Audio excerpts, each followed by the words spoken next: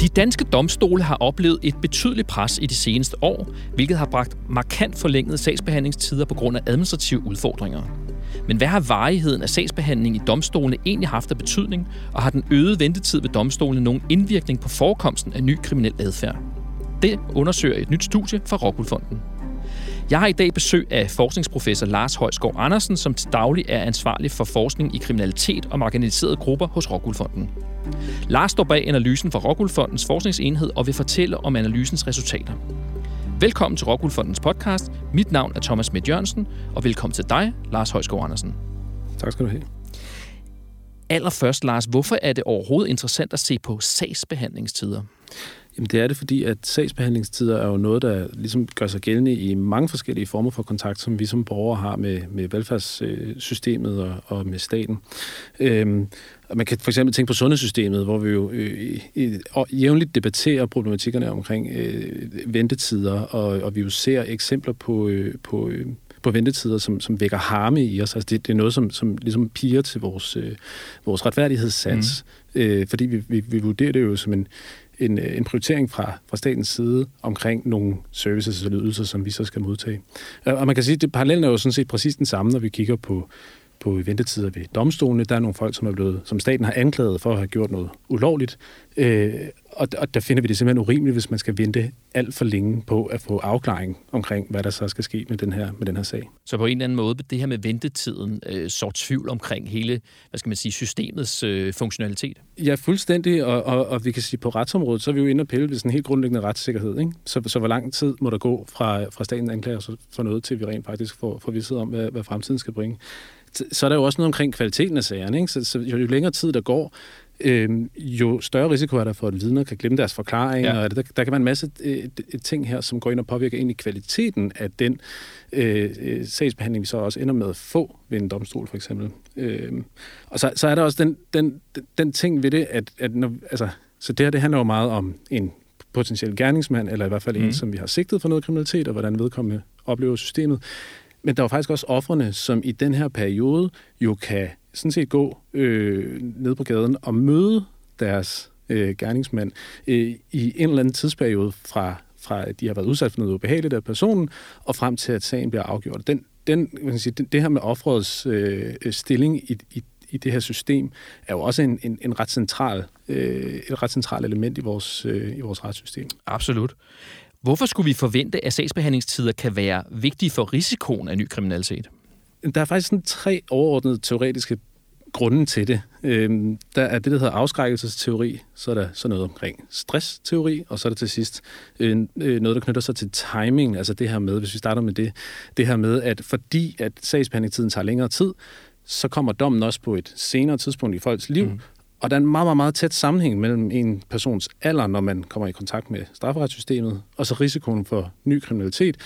Så den marken kan jo blive skubbet af de her sagsbehandlingstider. Nu kan man sige, de sagsbehandlingstider, vi kigger på, det er jo ikke, fordi vi venter år ekstra. Så den her timingsproblematik er måske ikke så relevant i det her henseende, men afskrækkelse og stress er. Og hvis vi lige tager dem en af gangen, ikke, så i afskrækkelsesteorien, der siger man, at et beslutning om at begå noget kriminelt afhænger af straffens hårdhed, hvornår straffen sker, og hvor sikkert straffen sker, altså risikoen for at blive fanget og ført til dom. Og der kan, når vi skal vente på at få en sag afgjort, så er det klart, så er vi jo inde og pille ved en af de 3 elementer, nemlig hvor hurtigt sker straffen. Og der kan man sige, ideen er, at jo længere ude i fremtiden en straf for noget potentielt kriminelt sker, jo mindre hård vurderer man det, som straffen er værd. Jo mindre vægter den. Så ifølge den teori, så vil længere sagsbehandlingstider jo sådan set give et højere kriminalitetsniveau, fordi vi ligesom nedvurderer, hvor betydelig straffen er. Ja. Det her omkring stress, det handler rigtig meget om selvfølgelig usikkerhed. Så 2 forskellige typer eller kilder af usikkerhed. Det ene, det knytter sig til, jamen, hvad skal der ske sådan helt konkret i det her, jeg er tiltalt for? Ja. Så bliver jeg fundet skyldig i det, ja eller nej? Perioden, man er under den stress, kan så betyde noget for, hvordan man har det. Der er så også efterfølgende, altså det, der hedder sådan afledte stresseffekter, som siger, jamen, hvis nu jeg bliver kendt skyldig i den her sag, hvad har det så af betydning for mit videre liv? Altså, skal jeg i fængsel? Får jeg en bøde? Bliver konen sur og forlader mig? Hvad sker der med børnene? Og så videre. Så de her, man kan sige, så jo længere den periode, hvor man er under stresspåvirkning er, der er teorien så, at jamen, det kan have en betydning for, hvor sandsynligt det er, at man ligesom begår tilbage i en anden kriminalitet. Ja, at sagsbehandlingstiden på den måde kan egentlig have sådan en skadelig effekt på mig som menneske. Simpelthen altså på stressfaktorer, ikke? Så samlet set har vi altså grund til at tro på, at hvis ventetiderne er forlænget, jamen, så er der chance for, at eller risiko for, at den tiltalte her går i gang med noget ny kriminalitet. Ja, det siger teorierne i hvert fald. Udfordringen i at undersøge det empirisk, som jeg tænker, vi lidt kommer tilbage til, men det er jo, at det er rigtig, rigtig svært at sammenligne personer i sager, der har rigtig kort sagsbehandlingstid, med personer i sager, der har rigtig, rigtig lang sagsbehandlingstid, fordi der er bare rigtig mange andre forskelle på dem. Det kan vi snakke om lidt. Lad os gøre det. Hvad er det, jeres studie viser på det her punkt også? Jamen, studiet det finder, eller måler, som det første af sin art, ligesom sammenhængen mellem forsinkelser ved domstolene og så den tiltaltes kriminalitet over en 5-årig opfølgningsperiode efterfølgende. Og resultatet, hovedresultatet, kan godt være en lille smule svært at forstå, men nu prøver vi lige at tage det stille og roligt og se, om vi kan sejle igennem det sikkert her. Resultatet siger, at procentdelen, der dømmes for ny kriminalitet, ændres faktisk ikke ved længere sagsbehandlingstider. Uanset sagsbehandlingstiden, så er det cirka halvdelen, der ender med at blive dømt for ny kriminalitet inden for en 5-årig periode. Så det er ikke sådan, at øgede sagsbehandlingstider skubber flere personer ud i kriminalitet. Men antallet af nye domme, det stiger med sagsbehandlingstiden. Så det vil sige, at den her halvdel, som begår ny kriminalitet, kommer til at begå mere, end de ville have gjort hvis ikke ventetiden havde været så længe. Ja. Præcis. Så hvis de havde haft den sagsbehandlingstid, man egentlig sådan normalt ville have haft, hvis ikke der havde været forsinkelser, så ville de sådan set være blevet dømt for mindre kriminalitet over en 5-årig periode. I taler i studiet om recidivister. Hvad er det for noget? Jo, recidivist, det er jo sådan en lille smule, det er jo sådan en teknisk term, vi bruger inden for kriminologiens verden. Recidivist, det er en person, som begår ny kriminalitet efter at være blevet dømt én gang. Så man kan tænke det lidt som de personer, hvor straffen sådan set ikke har virket efter hensigten. Og det begreb er jo relevant i den her diskussion på den måde, at antallet af recidivister her ændrer sig ikke, men mængden af kriminalitet, som recidivisterne begår, den ser vi stiger på grund af ventetiden. Og hvor voldsom er den stigning så? Jamen, stigningen i antallet af nye domme er sådan, at hvis vi tager for eksempel 1000 sager, og så siger vi, hvis det blandt de her 1000 sager ikke er nogen forsinkelser, så vil personerne, som de her 1000 sager handler om, inden for 5 år faktisk begå i gennemsnit, eller blive dømt for i gennemsnit 1550 nye kriminelle forhold. Hvis de sager alle sammen bliver forsinket med 4 måneder, så vil tallet stige til 1625 nye domme. Så det er en stigning på cirka 75 nye domme. Ene og alene på grund af de her 4 måneders stigning i sagsbehandlingstiden. Det er jo en lille smule svært at forstå, om det er meget eller lidt, men det svarer faktisk til en stigning på godt og vel 5% i mængden af ny kriminalitet, der bliver begået. Ikke på grund af forhold ved gerningsmænd og så videre, men simpelthen henført til den øgede sagsbehandlingstid alene, i det her tilfælde så 4 måneder. Og 5%, Lars, lyder jo ikke voldsomt meget her, men hvad for et tal skal vi sætte det op imod? Jamen, vi skal jo sådan set sætte det op imod, hvor mange strafferetssager der er i Danmark sådan, som helhed. Og der er vi jo oppe i noget, der ligner et leje af omkring 200.000 sager om året. Så man kan sige, som med samfundsmæssige briller, er det jo faktisk relativt stort tal. Så ventetiden, kan vi konkludere her, betyder altså øget kriminalitet? Ventetiden betyder øget kriminalitet, ja. Studiet tager jo udgangspunkt i politi- og domstolsreformen fra 2007. Hvad har I konkret gjort i det her studie for at finde frem til resultaterne på baggrund af det? Jamen se, vi har jo helt grundlæggende den empiriske udfordring, at vi ikke bare kan sammenligne sager med kort og lang sagsbehandlingstid. Simpelthen fordi der er forskel på sagerne, der kan være forskel på personerne, som er involveret i de her sager, så man kan slet ikke sammenligne de her forskellige typer af sager, fordi at de forskelle, der er, også godt kan hænge sammen med risikoen for tilbagefald til ny kriminalitet. Man kan godt forestille sig, at sager, der er komplekse og tager lang tid at få løst, det er også samtidig omhandler nogle mennesker, som måske har en højere risiko for at lave ny kriminalitet i udgangspunktet. Og man kan sige, det er derfor, at vi med studiet her går ind og kigger på de ventetider, der opstod i forbindelse med implementeringen af den her politi- og domstolsreform i 2007. Det er fordi, at da den her reform der blev implementeret, der gav det altså nogle forsinkelser, som ikke havde noget at gøre med sagerne, og ikke havde noget at gøre med personerne i sig selv. Det havde noget at gøre med omstruktureringer af systemet. Så sager, som før ville tage for eksempel 4 måneder at behandle, de tog længere tid nu. Ikke på grund af sagen eller personen, men på grund af systemet i sig selv. Og det giver os jo så lige pludselig en sammenligning, hvor vi har 2 sager. Den ene er, ligesom, har kørt før politi- og domstolsreformen, der tog et eller andet antal måneder. Den anden, og i øvrigt sammenligning på alle parametre, skete under implementeringen af politi- og domstolsreformen, og tog derfor længere tid. Så har vi mulighed for, ved at sammenligne den type af sager, at se betydningen af sagsbehandlingstiden i sig selv, for den her risiko for tilbagefald til ny kriminalitet. Lars, hvad bestod den her politi- og domstolsreform af i 2007, og hvad var baggrunden for den? Baggrunden for politi- og domstolsreformen var et generelt ønske om en effektivisering af hele det her, altså hele retsområdet. Et grundelementet var sådan set en centralisering af administrative opgaver og af kompetencer, man simpelthen lavede altså større centre, hvor man så havde samlet forskellige former for kompetencer, i stedet for at have det sådan meget spredt ud over landet. Og man kan sige, sådan mest i øjenfaldene, så gik vi med politi- og domstolsreformen fra 54 til 12 politikredse, hvis vi ser bort fra Færøerne, Grønland og så den her enheden for særlig økonomisk kriminalitet. Og så gik vi fra 82 til 24 domstole, altså en helt grundlæggende ændring af, hvor mange huse vi havde til at håndtere de her sager i.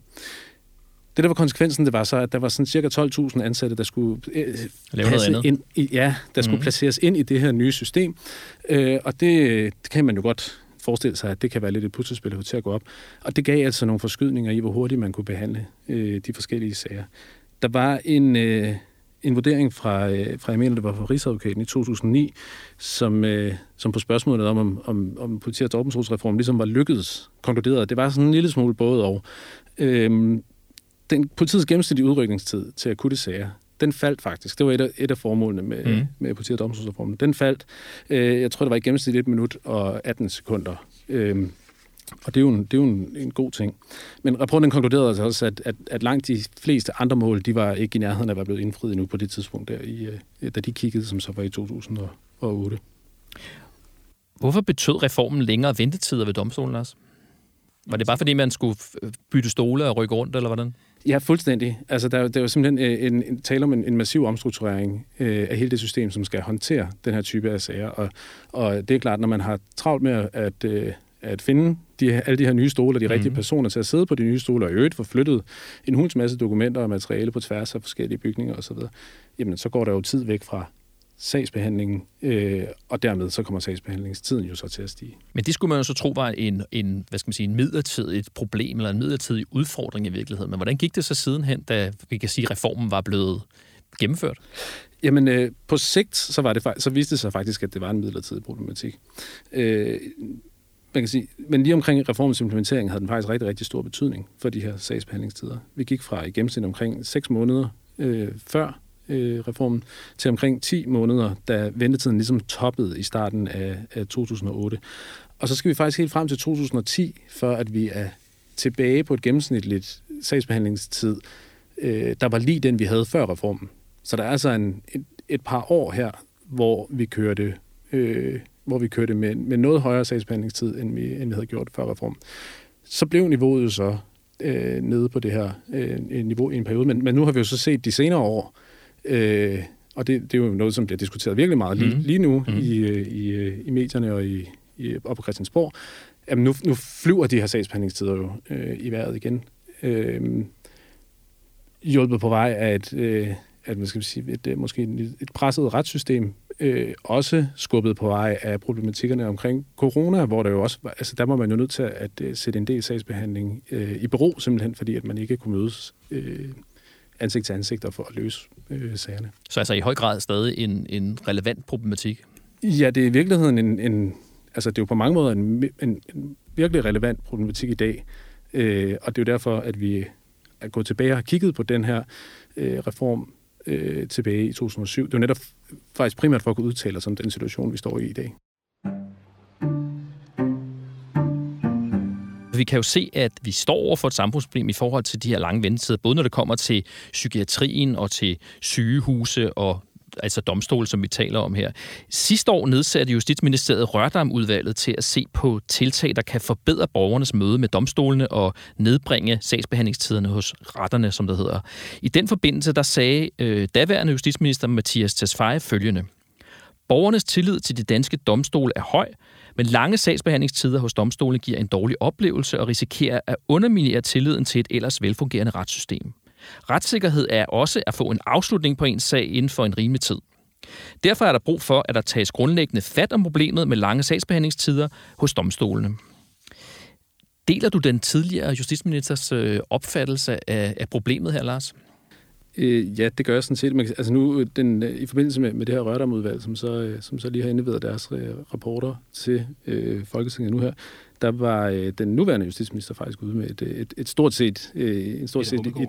en stort set identisk udtalelse, som den nu har nu. Så jeg tror, der er bred enighed om, at det her det er altså en massiv udfordring og en massiv problematik, vi står med, og at det er noget, som man rigtig gerne fra politisk hånd vil ind og arbejde med og ændre på, fordi man godt kan se, at vi er inde og pille ved nogle af de helt fundamentale ting omkring tilliden til velfærdssystemet, og at vi sikrer os, at vi ligesom kan opretholde den, og at vi har et relativt effektivt velfærdssystem at tilbyde vores borgere.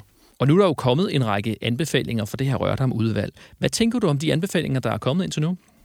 Jamen, jeg tænker egentlig, altså, så der er jo rigtig mange forskellige slags anbefalinger. Rørdam-udvalget har jo været inde og kigge på, eller inde og vende stort set alle de sten, man kunne forestille sig, der var at vende i retssystemet for at finde mulige steder, hvor man kunne skrue på nogle knapper for at bringe de her sagsbehandlingstider ned. Og jeg tror, hvis man træder et skridt tilbage og ligesom kigger på de her ting, som Rørdam-udvalget er kommet med, så tror jeg, derfor hvor jeg sidder i hvert fald, at det vigtigste det er nok, at vi, eller i hvert fald en opfordring til politikerne om, at man diskuterer, hvad er ligesom de bredere implikationer, der er af de her knapper, man går ind og skruer på.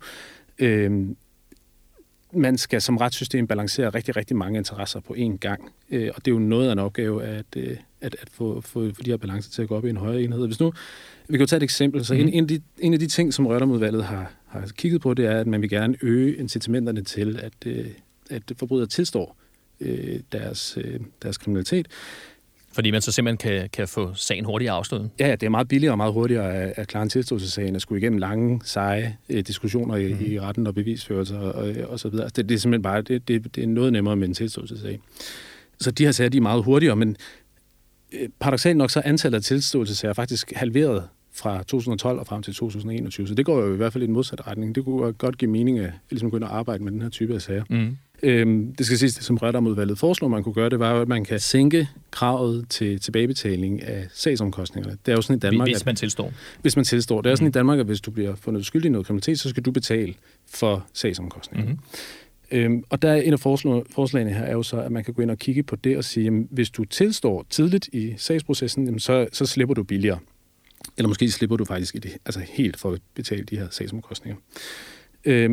Og ligesådan så er der også et forslag om, at jamen, man kan øge incitamentet til at tilstå ved at sige, at hvis det er en tilståelsessag, så skal den stå kortere tid på din private og offentlige straffeattest. Så det vil jo sige, at du efterfølgende i den periode, hvor du er mere begrænset på arbejdsmarkedet, forkorter man. Og jeg tror, der er jo ingen tvivl om, at det her det formentlig vil kunne flytte på, hvor mange tilståelsessager der kommer, og dermed også kunne sænke sagsbehandlingstiderne. Der vil man kunne hente noget tid der. Der vil man kunne hente noget tid, men det er bare vigtigt at huske på, at hvis vi går ind og piller ved, hvor meget du skal betale tilbage efter sagen, og vi går ind og piller på, hvor lang tid sagerne skal stå på din straffeattest, jamen, så reducerer vi jo de facto straffen, som du har udsigt til, når du står og skal beslutte dig for, om du skal begå noget kriminelt eller ej. Så kan vi jo vende tilbage til afskrækkelsesteorien og sige, jamen ifølge den, så kunne man godt risikere, at det her forslag kunne ende med at føre til mere kriminalitet, men selvfølgelig hurtigere sagsbehandling. Fordi det blev billigere rent strafmæssigt at lave kriminalitet. Og pointen er sådan set ikke, det er jo ikke fordi pointen er at pege fingre af det her konkrete forslag. Det kan der være mange gode grunde til at overveje at skrue på de her parametre. Pointen er bare at sige, når vi taler om straf og så videre, så taler vi om ting, som indgår i en helhed, og hvor der er rigtig mange hensyn, der skal balanceres for, at man kan træffe i hvert fald træffe beslutninger, som sikrer et mere smidigt system, og at man når det mål, man faktisk gerne vil nå, uden at samtidig opnå nogle mål, man måske ikke lige havde lyst til at nå. gælder det, Lars, for flere eller for mange af de her forslag, at de som, griber ind i virkeligheden i hele strafsystemet mere, end de bare kigger på eller får indflydelse på ventetiderne her? Jamen, det synes jeg lidt, fordi et af forslagene er jo for eksempel også at hæve beløbsgrænsen for, hvornår man i civile søgsmål har mulighed for at anke en sag. Og det må jeg sige, hvis jeg bliver pålagt af en ret, at jeg skal betale et eller andet beløb, hvis grænsen for, hvornår jeg har mulighed for at sige, det vil jeg simpelthen ikke acceptere, jeg vil gerne prøve det ved en højere retsinstans, bliver flyttet, så bliver min retsstilling jo sådan set simpelthen forringet. Og igen, vi kan godt, altså der er jo sådan set mange områder, hvor vi har mulighed for at skrue på sagsbehandlingstiderne, men det er rigtig vigtigt, at vi også husker at kigge på, hvad er den anden side af mønten, hver gang vi gør det. Og man kan sige, det er jo noget af en opgave, vores politikere står overfor her. Jeg vil sige, jeg er sådan set glad for, at det ikke er mig, der skal sidde og træffe de beslutninger, fordi det er jo sådan set ret store ideologiske valg, man er nødt til at træffe for at kunne trække den her grænse imellem, hvilke interesser skal vægtes hvor højt, når vi straffer. Og nu er det jo en politisk beslutning, at vi skal forsøge at bringe de her ventetider ned. Hvor stort et problem vil du ligesom vurdere, Lars, ud fra din undersøgelse her, at ventetiden er? Ud fra undersøgelsen her alene, så kan vi jo sige, der kigger vi jo på meget snævert på mængden af ny kriminalitet, der bliver begået, fordi at sagsbehandlingstiderne stiger. Og vi finder jo, at det er jo sådan en ret betragtelig effekt, som jeg sagde før, især hvis man tænker på, at der er jo også ofre for den her nye kriminalitet. Men jeg synes endnu mere vigtigt, eller i hvert fald mindst lige så vigtigt, er også de her mere generelle hensyn til, hvordan vi stiller borgerne over for retssystemet, hvordan vi stiller borgerne over for hele velfærdssystemet, hvilke rettigheder vi har, hvilke pligter vi har, hvilke forventninger vi kan have til den behandling, vi får fra statens side. Og det er jo i virkeligheden ikke en diskussion, der kun begrænser sig til kriminalitet og straf og retsområdet. Det er jo sådan set en diskussion, vi også har på for eksempel sygehus eller på sundhedsområdet for tiden. Hvordan skal vi prioritere? Hvem skal have hurtigere adgang til behandling osv. osv. Vi står med begrænsede ressourcer til rådighed og skal træffe nogle valg, som vi næsten ikke kan undgå har en betydning for de borgere, det handler om. Så jeg synes, det er sådan helt fundamentalt vigtigt. Er du nervøs for, at de her sagsbehandlingstider vil påvirke altså generelt set borgernes oplevelse og tillid til systemet, og i det her tilfælde retssystemet? Jeg synes, at fordi vi er inde og tale om, ligesom, man skal sige, den behandling, vi får fra statens side, og i det her tilfælde fra retssystemets side, så synes jeg helt sikkert, at det er noget, som jeg synes, det er meget vigtigt, at vi har den meget høje tillid til retssystemet, som vi har i Danmark, at vi ligesom gør, hvad vi kan for at bibeholde den. Fordi det er en af hjørnestenene i hvordan vores samfund egentlig overhovedet fungerer. Danmark er jo det land, eller et af de lande i verden, der har den højeste sådan generaliserede tillid. Så vi har simpelthen tillid til, at tingene fungerer. Vi bliver behandlet ordentligt, at folk i det hele taget behandler hinanden pænt osv. Og det virker jo som noget, det kunne være meget fint at værne om i hvert fald. Så på den måde kan man sige, altså, at fordi det er så grundlæggende, så kan man godt være bekymret for, hvad det kan skubbe til, hvis vi ikke får håndteret de her udfordringer. Så altså en god grund til at kigge på de her ventetider og forsøge at bringe dem ned?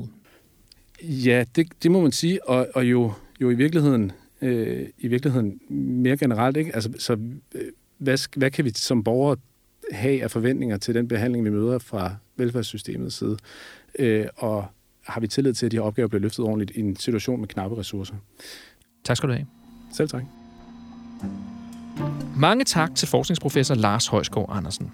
Du kan læse mere om analysen og forskning af, hvordan domstolenes lange sagsbehandlingstider øgede mængden af kriminalitet på rockwoolfonden.dk.